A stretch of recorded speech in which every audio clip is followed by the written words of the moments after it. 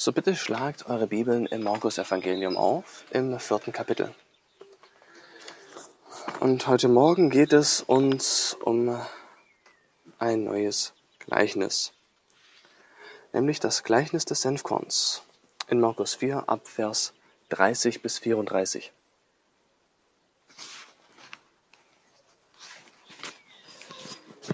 So lasst uns das Wort Gottes gemeinsam lesen.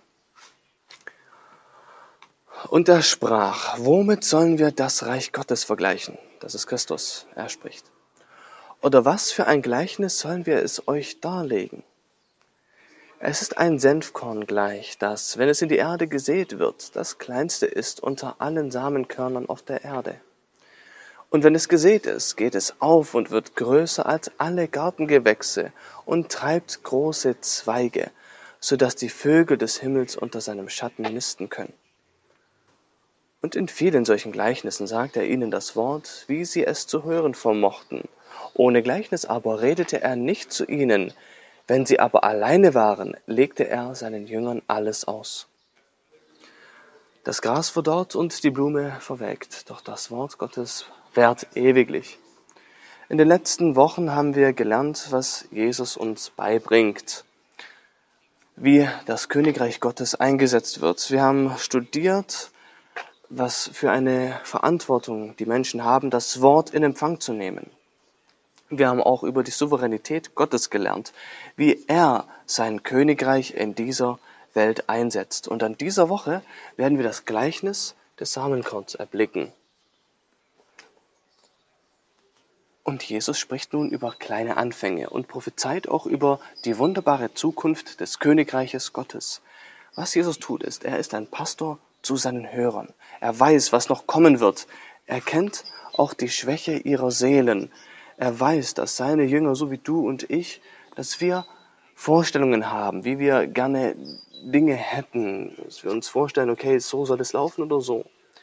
Aber Gott kennt seinen heiligen Willen für uns, für alle Dinge und auch für sein Königreich. Und es ist oft der Fall, dass unsere Pläne nicht im Einklang sind mit Gottes Plänen. Nun, hier ist nun Jesus und er erklärt die Anfänge und auch das Ziel des Königreiches Gottes. Und wie wir das gemeinsam studieren, in Vers 30 bis 34, möchte ich 3 Dinge anschauen, die wir aus diesem Gleichnis empfangen können. Nämlich kleine Anfänge, das ist das Erste, was wir uns gemeinsam erblicken werden. 30 und 31. Als zweites die herrliche Zukunft ab Vers 32.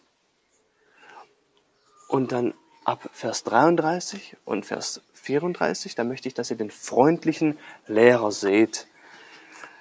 Kleine Anfänge, herrliche Zukunft und ein freundlicher Lehrer. Letzte Woche habe ich das Gleichnis des Wachstums der Saat mit euch gemeinsam angeschaut. Und es gibt einige Leute, die nehmen das Wachstum der Saat und das Gleichnis des Senfkorns und packen das zusammen und machen eine Predigt daraus, einen Vortrag. Aber ich habe da meine Probleme damit, denn ich denke, wir sind beide voll mit Informationen. Ich denke auch, dass Jesus auf einer Seite auch mal beide Gleichnisse gleichzeitig gibt. Wir wissen, dass oftmals Gleichnisse, auch mehrere Gleichnisse von Christus nacheinander verkündigt wurden. In Vers 30 haben wir, dass Jesus etwas macht, das sehr einzigartig ist. Er stellt eine Frage. Womit wollen wir das Reich Gottes vergleichen oder durch was für ein Gleichnis sollen wir es euch darlegen? Diese Frage stellt er ihnen. Und wenn die Leute zuhören auf das, was er fragt, dann und es auch annehmen und empfangen, dann ist das, was er eigentlich wollte. Also sein Ziel war jetzt nicht, dass er die Frage stellt und die Leute ihre Hand heben und nun sagen, okay, das ist die Antwort. Nein, er möchte, dass seine Zuhörer etwas mitnehmen. Dass sie nun über etwas nachdenken und sich darüber Gedanken machen. In dem Fall das Königreich Gottes. Wie ich letzte Woche gesagt habe, ist das Königreich Gottes ein Thema, das bei den Israeliten und Juden wohl bekannt war, die ganze Zeit hindurch, die ganze Geschichte hindurch und auch noch heute. Sie haben jedoch ihre eigenen Vorstellungen, wenn es um das Königreich Gottes geht. Wenn man sie fragt, den Juden, hey, was für eine Vorstellung hast du von dem Königreich Gottes? Dann werden sie ganz klar sagen, sie glauben auf jeden Fall nicht, dass es Jesus ist. Klar, die Menschen haben ihre eigene Einstellung, haben ihre Meinung. Sie hatten ihre Vorstellung auch von dem Königreich Gottes.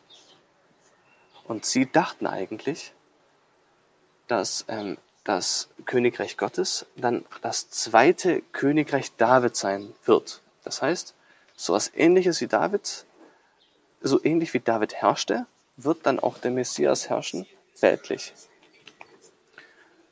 Nun, denn zu diesem Augenblick, zur Zeit dieses Gleichnisses, da waren die Juden in einem sehr unglücklichen Verhältnis, wenn ich das jetzt mal so nennen kann. Und zwar waren sie dem römischen Volk untergeordnet. Und da gab es auch unter den Juden eine Strömung, die nennt sich die Zeloten, der Zelot. Und das waren Eiferer für das jüdische Volk, eine politische Strömung. Und sie wollten auch dieses römische Königreich umschmeißen oder beziehungsweise sich von dem loslösen. Das heißt, sie hatten ihre eigene Vorstellung von dem, was das Königreich Gottes in ihren Augen ist. Deshalb wollte Jesus die Menschen nun wieder berichtigen und sie vorbereiten. Also, Jesus in Vers 31 fängt dann mit einem Gleichnis an. Er sagt, das Königreich Gottes ist gleich. Und ich lese vor. Es ist einem Senfkorn gleich, das, wenn es in die Erde gesät wird, das kleinste ist unter allen Samenkörnern auf Erden.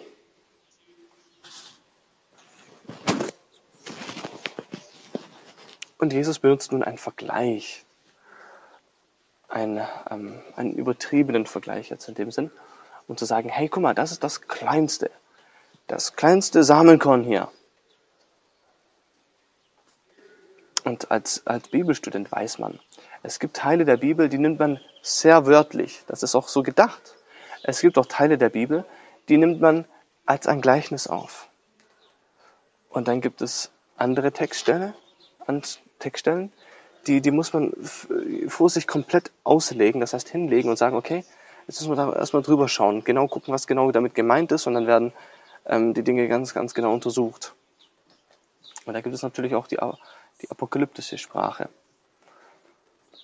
Aber Jesus, was er uns hier zum Ausdruck bringen möchte, ist die Kleinheit oder zum Ausdruck bringen, wie klein das Königreich am Anfang ist.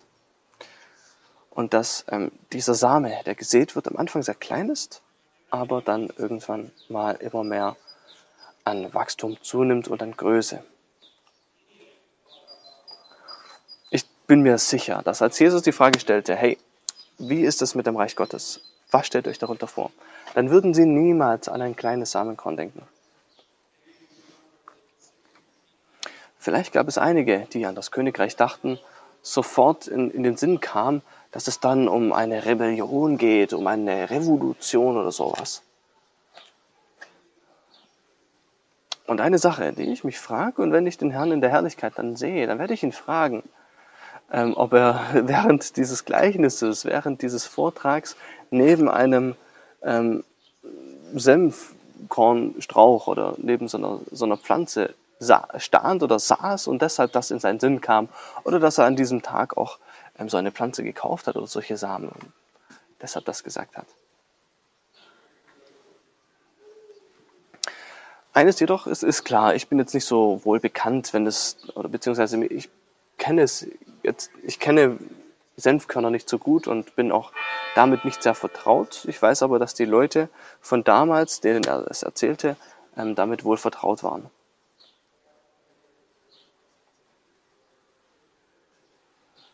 Und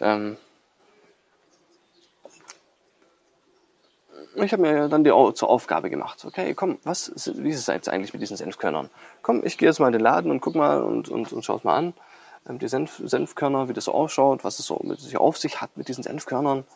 Habe mir auch überlegt, soll ich vielleicht mitnehmen? Nee, komm, die Gemeinde brauche ich nicht mitnehmen, man kann es sowieso nicht sehen, ist so klein. Und was ich auch üblicherweise mache, bevor ich anfange zu predigen, also der Vorbereitungszeit, ist, dass ich anfange zu suchen, eine Suchmaschine zu benutzen, um herauszufinden, was es mit speziellen Dingen in dem Text auch zu tun hat.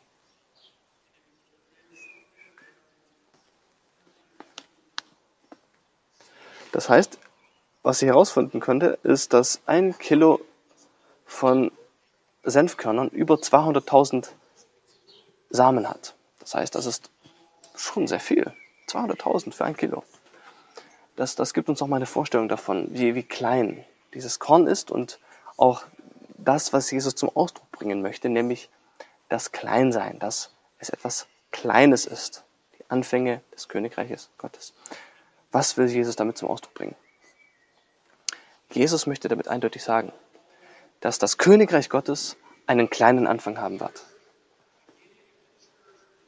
Kleiner als die Institutionen dieser Welt. Dass der Anfang der Gemeinde, der Kirche, wird so klein sein, dass man es nicht mal beachtet im Vergleich zu den herrlichen und großen Königreichen von Rom zum Beispiel. Oder das große Imperium Babylons oder der Perser oder andere Königreiche. Man kann das nicht mal miteinander vergleichen, weil es so klein ist. Am Anfang. Ein Kommentator, William Hendrickson, sagt Folgendes dazu. Der Anfang des Königreiches ist klein auf zweierlei Weise. Einmal in der Anzahl und zweimal im Ansehen. In der Anzahl, weil die Schafe, das Volk Gottes, das Königreich Gottes zusammensetzt, dass sie am Anfang sehr wenige sind. In Lukas 12 heißt es auch von Christus, fürchtet euch nicht, kleine Herde. Dass Jesus sie auch bezeichnet als nur wenige. Apostelgeschichte 1 lesen wir auch davon, wie Lukas uns die Kirchengeschichte, die Anfänge der Gemeinde darlegt, dass die kleine Gruppe anfing, dort im Obergemach gemeinsam zu beten. Dass es nur wenige gewesen sind, die am Ende übrig geblieben sind, wenn es darum ging, nachdem Jesus gekreuzigt wurde. Das heißt, es waren jetzt nicht viele Leute, die sich dort in dem Obergemach getroffen haben, um zu beten. Das heißt, die Anzahl des Königreiches Gottes ist klein. Ebenso auch das Ansehen. Das Ansehen der Kirche ist auch klein und wenig gewesen. Seht nämlich, wie Christus von den Menschen in Empfang genommen wurde. Er wurde von den Menschen verworfen. Er ist wie einer, vor dem wir unser Gesicht verbergen. Jesus kam als niemand aus Nazareth, hatte keinen guten Ruf, beziehungsweise ihn kannte jetzt in dem Sinn keiner.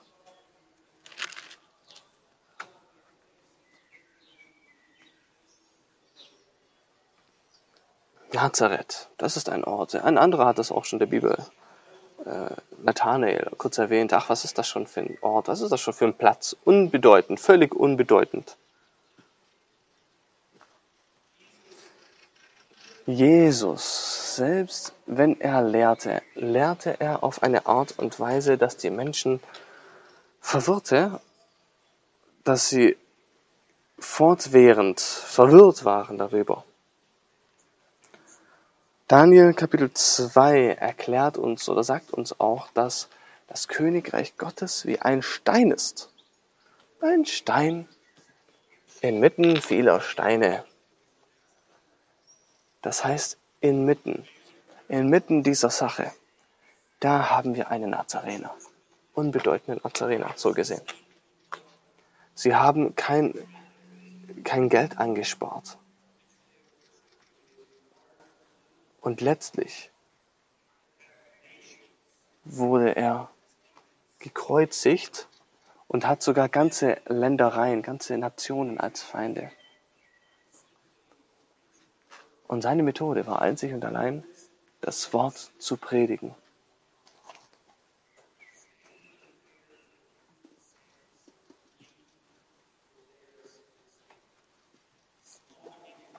Dass auch die Kirche klein anfing mit einem Gebet im Obergemach.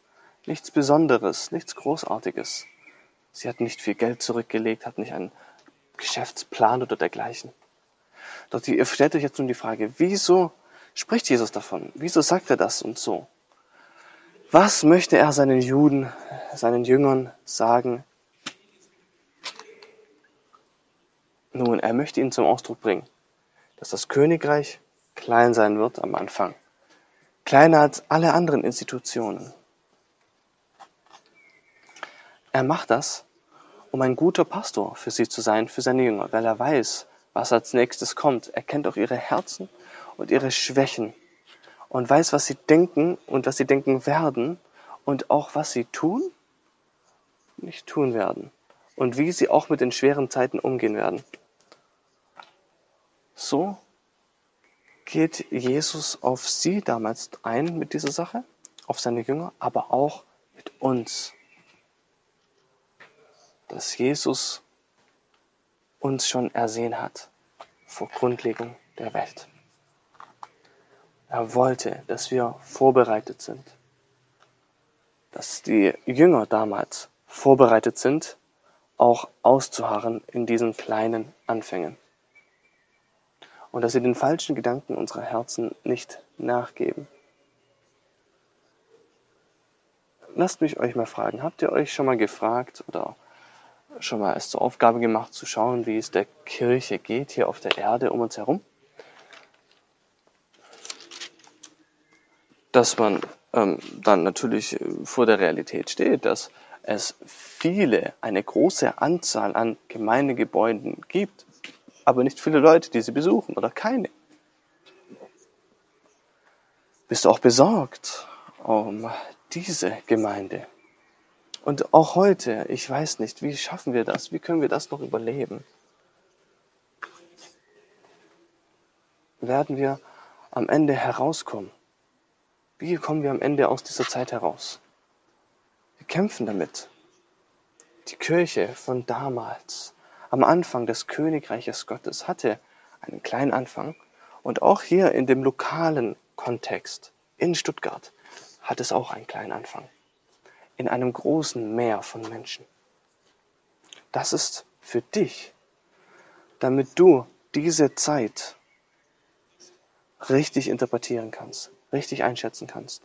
Denn Jesus sagt dir, dass die Gemeinde klein anfängt und dass er es erwartet, und aus diesem Grund sollten wir auch in dieser Wahrheit gestärkt sein.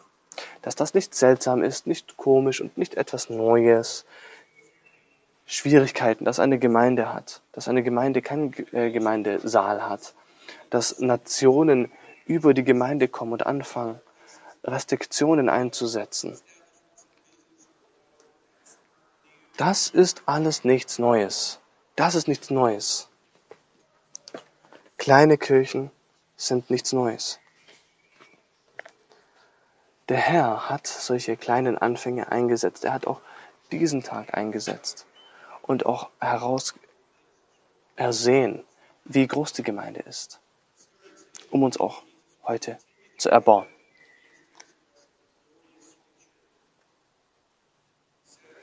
Danach geht Jesus weiter und spricht von der wunderbaren Zukunft.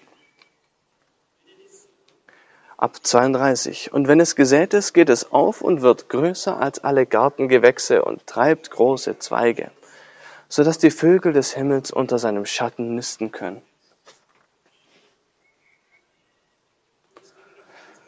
Wenn du das Alte Testament durchgehst und studierst, dann kennt ihr auch das Prinzip von Vögeln und Bäumen und dass Vögel in den Bäumen Zuflucht und Ruhe suchen.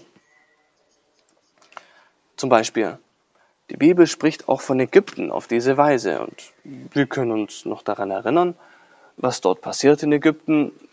Es kamen viele Plagen, das Volk zog aus dem Lande.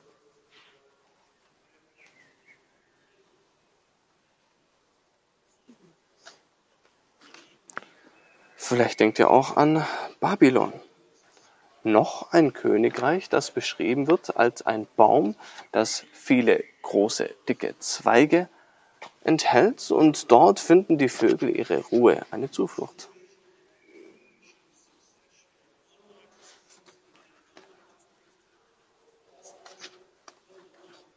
Und wie ein Jahr nach dem anderen Götzendienst, falsche Anbetung und all solche Dinge abgingen, das gab es auch bei dem Volk Gottes, bei dem Volk Israel.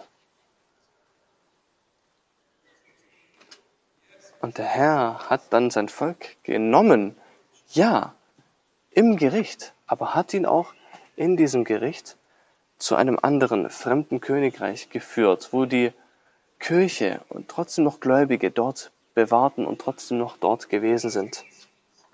Dass man viele alttestamentliche Heilige auch lesen kann, dass sie dort feststanden.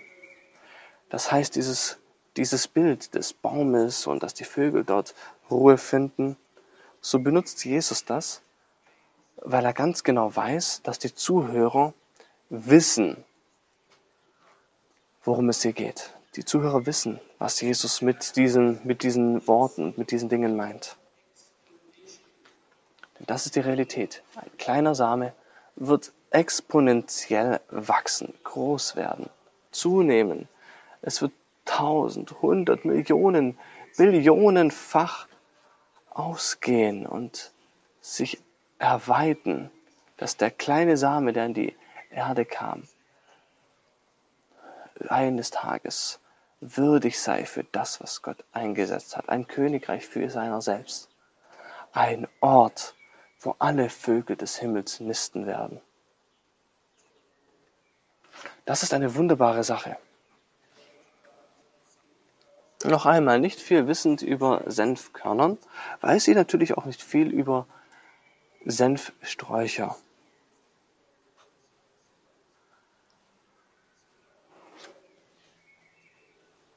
Ich habe jetzt leider die Größe nicht hören können, aber ich glaube, es sind 4 oder 5 Meter, die er sprach, in die Höhe und 4 Meter maximal in die Breite.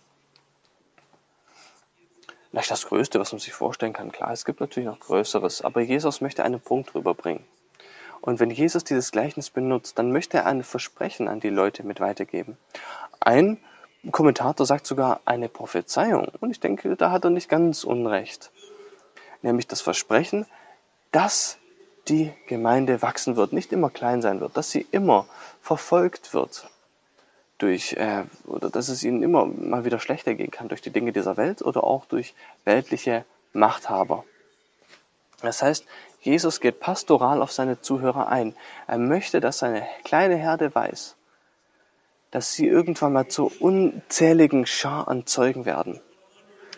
Er möchte ihnen nochmal ins Gewissen rufen, dass da noch viel mehr Leute kommen werden, dass es nur ein kleiner Anfang ist. Ich möchte ihnen sagen, hey, dass dieser kleine Stein wachsen wird und dieser große Berg aus dem Daniel-Buch sein wird. Und seht ihr, das ist die Tatsache und Wahrheit, dass in 40 Jahren in dem Leben Jesu Christi, dass der Glaube Jesu Christi bis ans Ende des römischen Königreiches reichen wird.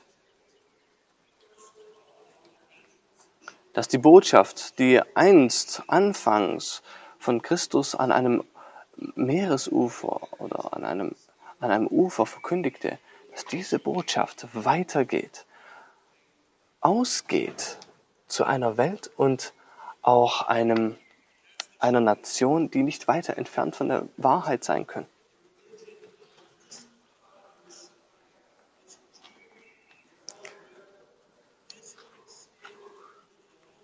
Dass diese Botschaft, der Herr Jesus Christus, der als Rebell vor den Juden galte, seine Botschaft ausgehen wird. Das ist die Wahrheit. Und hier bekennt Jesus zu den Herzen und Ohren seiner Jünger, auf was sie sich vorbereiten müssen. dass die kleine Gruppierung, die in dem Obergemach dort beteten, dass sie auch einst Märtyrer sein werden, dass sie für den Glauben sterben werden. Und glaubt mir, die Römer waren sehr, sehr kreativ, wenn es darum geht, die Gemeinde zu verfolgen. Es wurde sogar gesagt, dass Petrus umgekehrt gekreuzigt wurde, also mit dem Kopf nach unten, weil er von sich bezeugte und auch sagte, er ist es nicht wert, so gekreuzigt zu werden wie Christus. Wir wissen auch davon, dass einige andere Apostel wie an einem Pfahl aufgestochen wurden. Es war sogar so, dass es war sogar so schlimm, dass also die Verfolgung, die Apostel und auch die anderen Christen erdulden mussten, dass man so weit ging und sagte, dass das Blut der Märtyrer der Same der Kirche ist. Deshalb möchte Jesus, dass sie das wissen, dass das nicht ewig währt, dass etwas Besseres kommen wird. Und er streckt ihnen das Versprechen aus, gibt es ihnen, dass sie Hoffnung haben, dass sie ausharren und im Glauben beharren. Als ich im Seminar war und anfing auch im Jugenddienst mitzuhelfen und dort die Bibel studierte, dann hatte ich in den Jahren eine wunderbare Gelegenheit.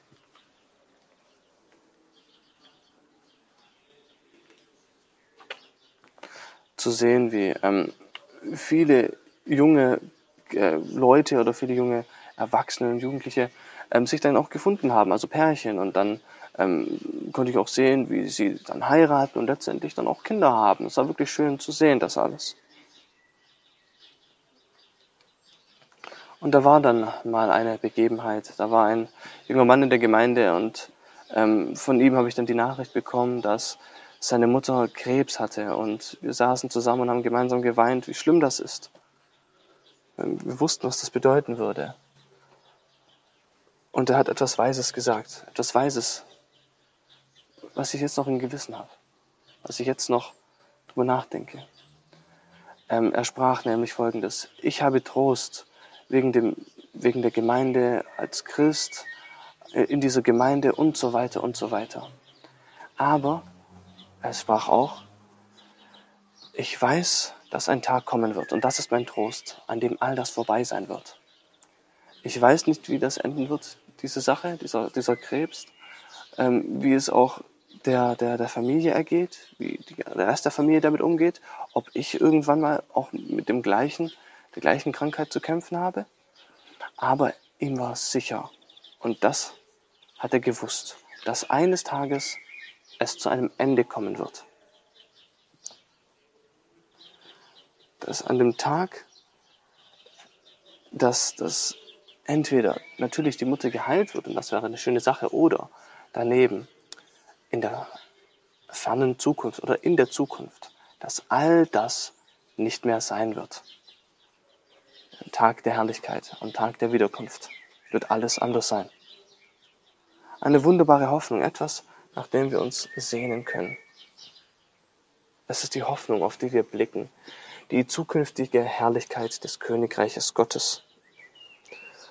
Doch dann gibt es noch etwas, was ich euch aufzeigen möchte. Dass, wenn Jesus das erklärte, dann ist es nicht nur ein Same, der ein Baum wächst, sondern zusätzlich zu dem, dass es Zuflucht ist, eine Zuflucht für die dort ihre Ruhe suchen. Das heißt, dass die Kirche nicht einfach nur sich ausbreitet, sondern auch eine Zuflucht wird für obdachlose Seelen, für eine Seele ohne ein Zuhause. Es ist ein Versprechen der Gnade des Königreiches und der evangelistischen Darbietung, des freien Angebotes Gottes, dass die kein Volk Gottes sind, zum Volk Gottes würden, dass die Feinde Gottes sind, zu Freunde oder Kinder Gottes werden und dass sie eingeladen sind, zu dem Tisch des Herrn zu treten, um von dort Gnade zu empfangen. Was für eine Zuversicht, dass uns solch eine Zuflucht dargeboten wird, in dem Königreich Gottes und in der Person Jesu Christi.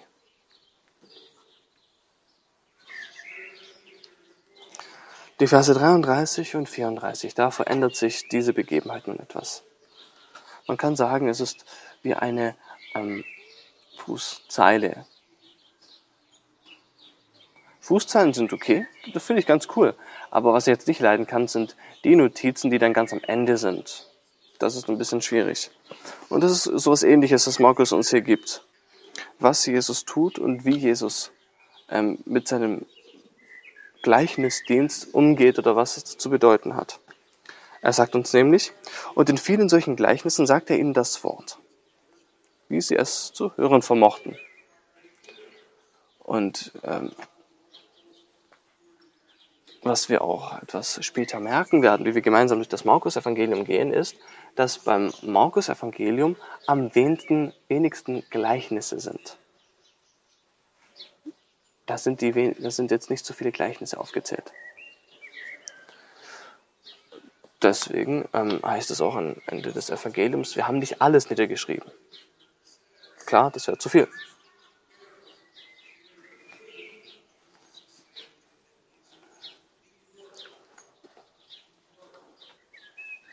Was wir auch hier aufmerken müssen, ist, dass uns Markus hier auch etwas ganz Besonderes weitergeben möchte.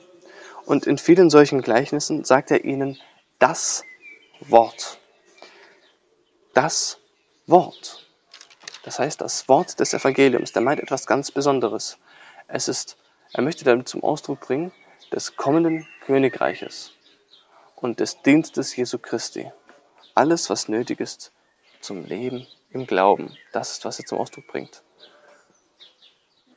Jesus sprach zu den Volksmenge in Gleichnissen. Aber es sagt uns auch, wie Jesus sprach. Jesus sprach zu uns in Gleichnissen, wie sie es zu hören vermöchten. Es gibt eine vielerlei Weise, wie man das nun auslegen kann. Wir haben das zuvor schon gesehen in den vorangegangenen Predigten und Vorträgen.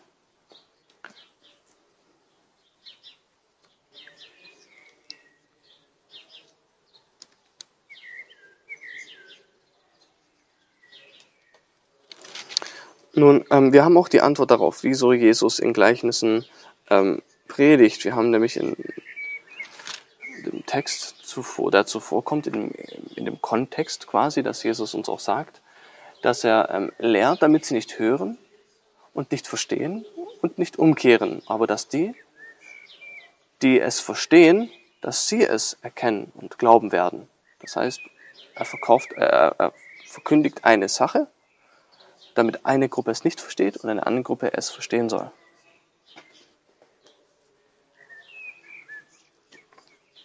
Man kann es vielleicht auch so beschreiben, wie ein Großvater mit einer kleinen Nichte, Neffen oder sowas zusammensitzt, oder Enkeltochter oder Enkel, und ihnen etwas beibringen möchte. Einfach in Gleichnissen, in Geschichten, damit sie das verstehen, die Kinder.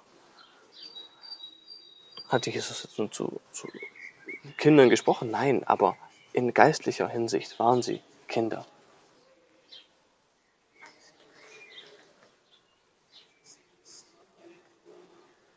Wir sehen nämlich, dass einige diese Gleichnisse nur bekamen, doch andere, nämlich den Jüngern, denen hat Jesus diese Sachen dann auch ausgelegt.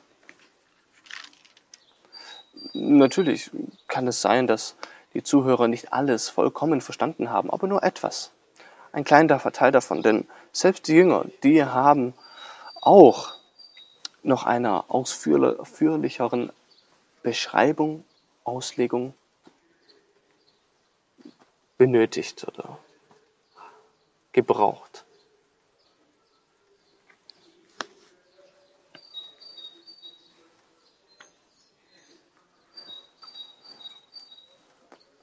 Oder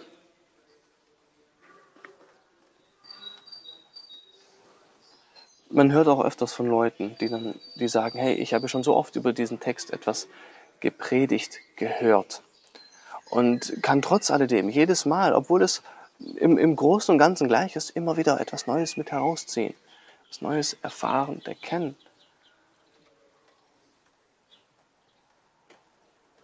Ich möchte euch nur ermutigen an diesem Morgen,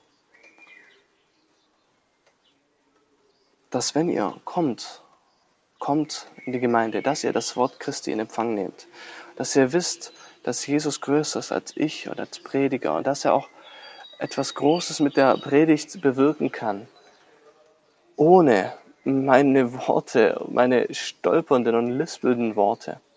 Er kann etwas Großes nach seinem Willen vollbringen, durch die Erleuchtung des Geistes in den Herzen der Menschen.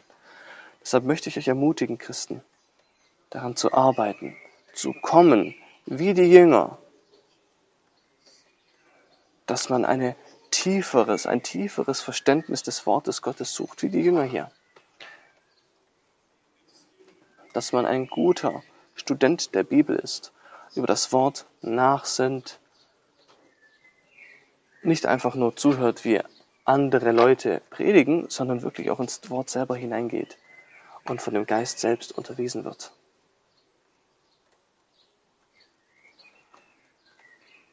So lasst uns gemeinsam beten.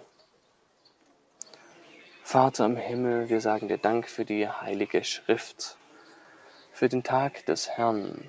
Danken dir für die Gleichnisse Jesu Christi, wie Jesus uns wahrhaftige Begebenheiten mit auf den Weg gibt von himmlischen Dingen. Hilf uns, diese Dinge anzunehmen, zu verstehen, dass wir einfältig auf dich blicken. Hilf uns, das bitten wir, dass wir in den geistlichen Dingen wachsen, dass wir in Hoffnung und Glauben zunehmen, dass wir durch jede Zeit hindurchkommen, sei es eine leichte Zeit oder eine etwas schwierigere Zeit, dass wir eine Gemeinde sind, die weiß, dass größere Dinge uns erwarten und dass, o Herr, wir auf das blicken, was zukünftig kommt, auf die Wiederkunft Jesu Christi in Herrlichkeit. O himmlischer Vater, das bitten wir alles in dem Namen Jesu Christi, der uns erlöst hat. Amen.